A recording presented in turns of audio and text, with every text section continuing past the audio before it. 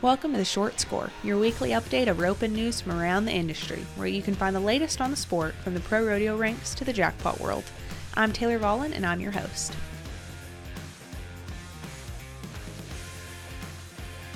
Hello, everybody, and welcome back to the Vegas edition of The Score. It's your temporary host, of course, Taylor Vollen. You are never going to believe this. Actually, you probably can. We have another repeat team. Yes, you guessed it, Clint Summers and Jake Long are back. This marks their third round win of the 2023 NFR, and let me remind you that we are just 4 rounds into the finals. They were 3-7 tonight to take the round 4 win and the $30,000 checks. If you're worried this episode might be a little repetitive, considering this is their third time joining Chelsea in the last 4 days, I promise you it is not. This is truly a very feel-good episode. Clint and Jake talk with Chelsea about what it's like to live their absolute childhood dreams, what their mindsets look like this year, and just how grateful they are for good horses.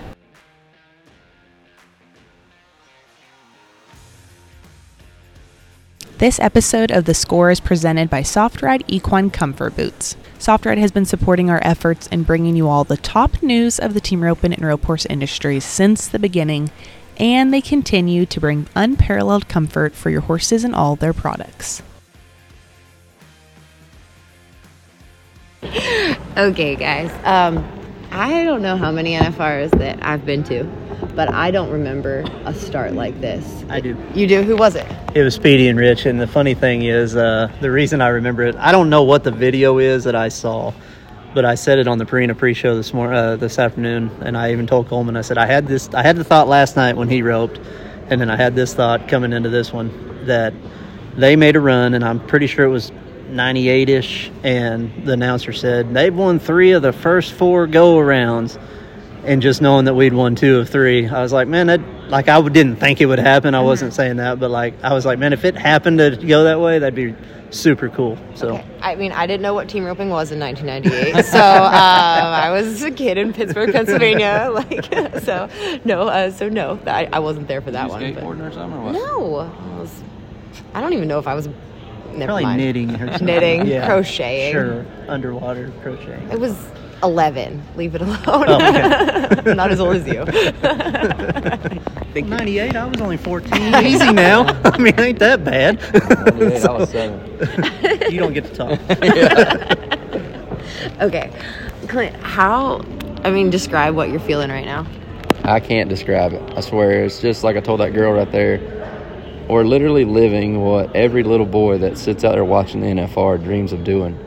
Because I can see myself as a kid still watching it. And, just like seeing Speed and Rich back in the day do it. And it's like, man, I just want to go outside and rope the dummy or go to the practice pen, and pretend that I'm there. And to be getting to do this, I don't even know how to describe it. I swear I don't. Mm-hmm. Yeah. That you said that felt like the heel shot that you've been wanting to make all week. And that looks like, for Clint, that looks like the same start that you have been, working toward. That looked like transmission doing work and you riding well. Tell me about it. No, it is, honestly. Even last night when I missed, I felt like last night was the same start I got the first night, which wasn't in the barrier, but I wasn't late, but I was off of it. Steer was just a tick further in front of me, but it still looks the same. Even though I missed my go, everything still looks the same. I just get going just a touch faster, I guess. I don't know. Last night maybe being first, I just wasn't on it. I don't know, but it does. It feels simple, and not being arrogant by no means. It just, for transmission, it seems like that's his deal. And then the steers are right there. He brings the horns to me, rope them, and then, believe it or not, transmission handles the cow on his own too. He does an amazing job of letting them hit and opens them up for Jake. That's what JB used to say that's about he it. does. I swear. You can ask Caleb. Anybody that's rode him, that horse is amazing to handle steers on. If I could put that on every horse that I ever had, I feel like I'd have $1 million horses. But just lucky to get to have him and to get to do it. And Jake, Roger. I mean, Yeah. we're talking about. Roger's we doing it. talk Colonel a lot. We talk all these legendary heel horses. Roger is now on the list of. Well, the funny thing to me is I don't think a lot of people think that he's as good a horse as he is, but he really fits me. only 2 horses have I ever got on that from steer 1, like I knew I wanted this horse, and he was that one, and then the other one was Iron Man that I got from Shay. And yeah, pretty much from day 1, like I said, he's just fit me. And I didn't ride him because, you know, CJ I still considered my good horse, and then when we went through what we went through, but it's it's insane to think I was thinking about not riding him here. So I really did battle. Like I had to pray about it a lot. And I keep saying that this has to be a godsend thing. And I remember praying before the run through that, you know, God, you got to show me what to ride, because I was really double-minded about it. And I remember I ran the first 3 just chasing him down on Roger, and he felt so much more powerful than he did at home. And then I got on CJ just to chase one down, and I couldn't hardly get him to leave the box. And I was like, that's it. I'm riding Roger no matter what. And it gave me a lot of peace of mind. And, I mean, I guess the results are speaking for themselves. He's done amazing. He's made my job as easy as it's ever been in this building. And I do think it's a combination of how good he's working and then how easy transmission is to heel behind. And yeah, just wow. The funny part is I can remember when me and Jake started this year, we were practicing a little bit, you know, and we went to Guyman. I don't even want to talk about that. I don't rep necks very good. But the first main rodeo we went to was Weatherford. And Jake had been practicing on both of them. And, you know, CJ's his main horse, and he's ready. I don't know how many NFRs right here, and the horse is great. And he keeps going back and forth, and he's like, man, I really like this horse. Don't know how he would do. And he ends up taking him to Weatherford, and we have a steer that hauls butt. And I hooked it on him, and he healed the crap out of him. And I can remember everybody talking about Roger, like, man, why don't you ride that horse? That horse looked rank. And ended up, you know, we went back and forth through the summer, and then I feel like Roger he stepped up, and him and Jake, I mean, they clicked. That horse, I think, is a really, really good horse. What's hard, too, is I had a lot of people, so I would send videos to just a few of my friends and my family and stuff. And CJ looks so cool when he works right. And what really messed up my mind more than anything was our last 10 steers that we run before we left the house. I mean, we made 9 out of 10 just about as flawless runs as you could ask for. And I was sitting there going, oh, my goodness, why did that have to happen? I told him, I'm like, I'm almost upset that went that good on him because it... On CJ. Yeah, on CJ. Because that's what really just put a lot of doubt in my mind of what to ride. And so, yeah, I don't know. He's super easy. And like I said, he fits me because it's the closest to Colonel that I've been on, just the feel and the stride and how he comes through the corner. And it kind of feels like I'm getting to ride Colonel a little bit again here, so that's pretty cool. Clint, you said that you were thinking in your mind riding down the tunnel that 4.8 would be, you know, you wanted to be just faster than 4.8. Mm-hmm. What were you watching in the round, or what did you see, and what was the game plan, and why that number? I didn't really, you know, see anything. I watched the start a couple times just because I felt like I was just a touch off of it last night, and I hadn't been up there but one night and got to watch like 2 runs before me. So tonight I got to watch several, and I realized just how fast the start is truly. And but in my mind, I knew that steer, like I said, Marcus had kind of got a weird go and broke the barrier.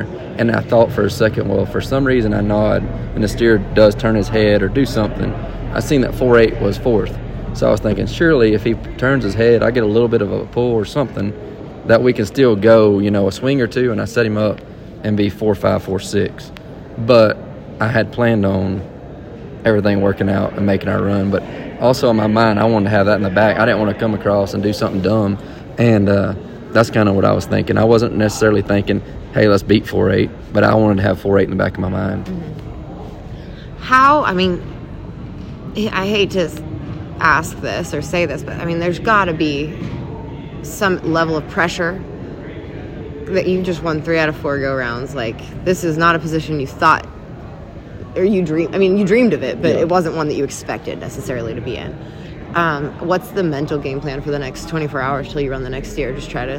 I think the funny thing for me is that I don't mean this the way it fully sounds, but this is the first time in my career, in my life, that I truly don't care how the rest of the week goes. And I just, if we're meant to win a gold buckle or if we're meant to win however much more money, then that's awesome. Like, I'll be up there hooping, hollering, and enjoy all of it. But if we don't win another $1, I'm going to enjoy these last, 6 rounds we've got. And I'm just happy to be here. And I know that sounds weird, and I don't want it to sound like I don't care in a sense of, like, I do care. I mean, we work hard at this. But I'm not going to be upset if we don't win another $1. Like, this has been awesome, and I'm just tickled to be here. I'm tickled that we've won. I mean, we've already won a ton of money. I mean, this is great financially for my family, and hopefully we keep winning, and that would be awesome. So, I agree with Jake. It's awesome to be at this point and have this much money won. And I feel like, life's short. You got to enjoy every moment. Who knows? You might not ever make another NFR, so you might as well enjoy every one you get when you're here and not dwell on it. Like today, Caleb actually told me, he said, it could be a lot worse. He said, one day we won't be able to, and talking about old world champs and stuff. And, he brung up some, and he said, they'd probably give up all their gold buckles to run one more steer in that arena. And that was a pretty good point. And I think you just got to have fun. And at the end, if we got a chance for a gold buckle, great. But I think from now on, we just keep doing what we're doing and make our run and just see what happens. I think the biggest thing to me and I don't know if it's just that I'm getting older, as you said, I'm definitely one of the veterans here, and I feel like a couple years older than you. But So am I. We're still young at heart. Yes. We're not old in the grand scheme of life, but in rodeo, we're Yeah. I'm dang sure not a spring chicken, but like he said, I don't know when the last one of these is going to be, and I don't want to look at it and go, man, I was miserable that last NFR. Like, I want to enjoy this, and because I'm stressed all year trying to get here because This is the Super Bowl of our sport. And so I don't want it to ever be like, I didn't have fun last year. I was dead set on we're going to try to dominate, and and obviously our finals didn't go good last year, and this year I was like, I really don't care. I want to do good, and we're going to work hard, and I always want to win. I'm competitive, but if it doesn't go the way I want it to go, it's not going to steal the joy from it. And so which obviously the way it's going is pretty hard to be upset about. But how much is routine important to you? I just think about you and Caleb I don't know, because you're a healer, you kind of hide out. I have a few things going on that are, so we've gotten to be really good friends with some of the people that work out here, and Dave Blake does the gate at night and helps everybody park, and he won't even speak to me until after the rodeo. That's our thing. Mm-hmm. So we've gotten to be pretty close friends, and he won't even look at me. And John Culvert, he's one of the head security guys. His girlfriend gives me a good luck hug every night before I walk up, and then John is now down here by where we line up, and I have to give him a fist bump, and so we've got our own little superstition thing going.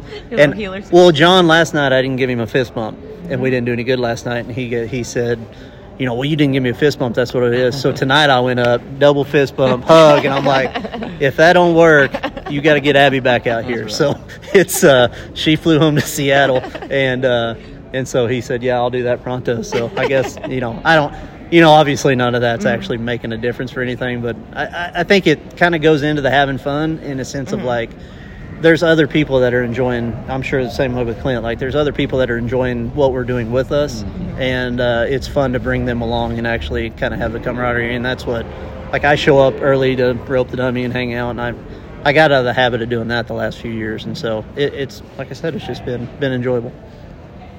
Yep, absolutely. Me and Caleb, we do everything pretty much together every day out here. It's so precious. We get here early. We pretty much sign at the same place every day, and I normally go pick him up. I normally go pick him up in the mornings, and then we'll go sign, eat lunch, and then swing by my place, and I'll get ready, or swing by his, vice versa. And then we're always here early, and we like to go see the draw and listen to him draw. And I think that goes back to, part of the moments. You'll never know when this is your last one. So getting to do little things like that is pretty cool. And then we normally go down to the lounge and hang out, and I just feel like it's part of our routine, and it helps. Yeah, we leave lights off sometimes. But. I don't know. You guys have milk and cookies or something? Well, back in the day we did. I can remember being kids and being in the same bed, and he's the worst sleeper ever. But this is a PG show right here.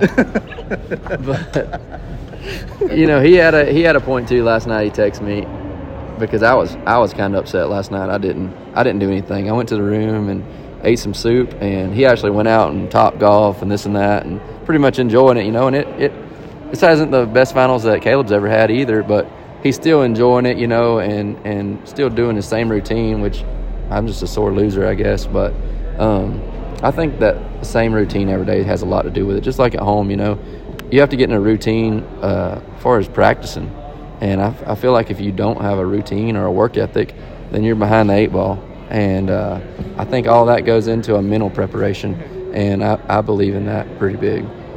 I feel like we've been, last question, I'll let you guys go have your family time. I'll talk to you on that. That's what you always tell me. I love it. Talk about winning. Okay. He goes up there. We've been talking about transmission for years. I've been writing about transmission for years, but I feel like this is like, now everybody knows transmission. Like, and all the team members always knew he was the best head horse in the game, or, you know, one of the best for years, for a decade. But you know, that's pretty big to me too, because when I bought that horse last time, I bought him like 3 weeks before the NFR or something like that.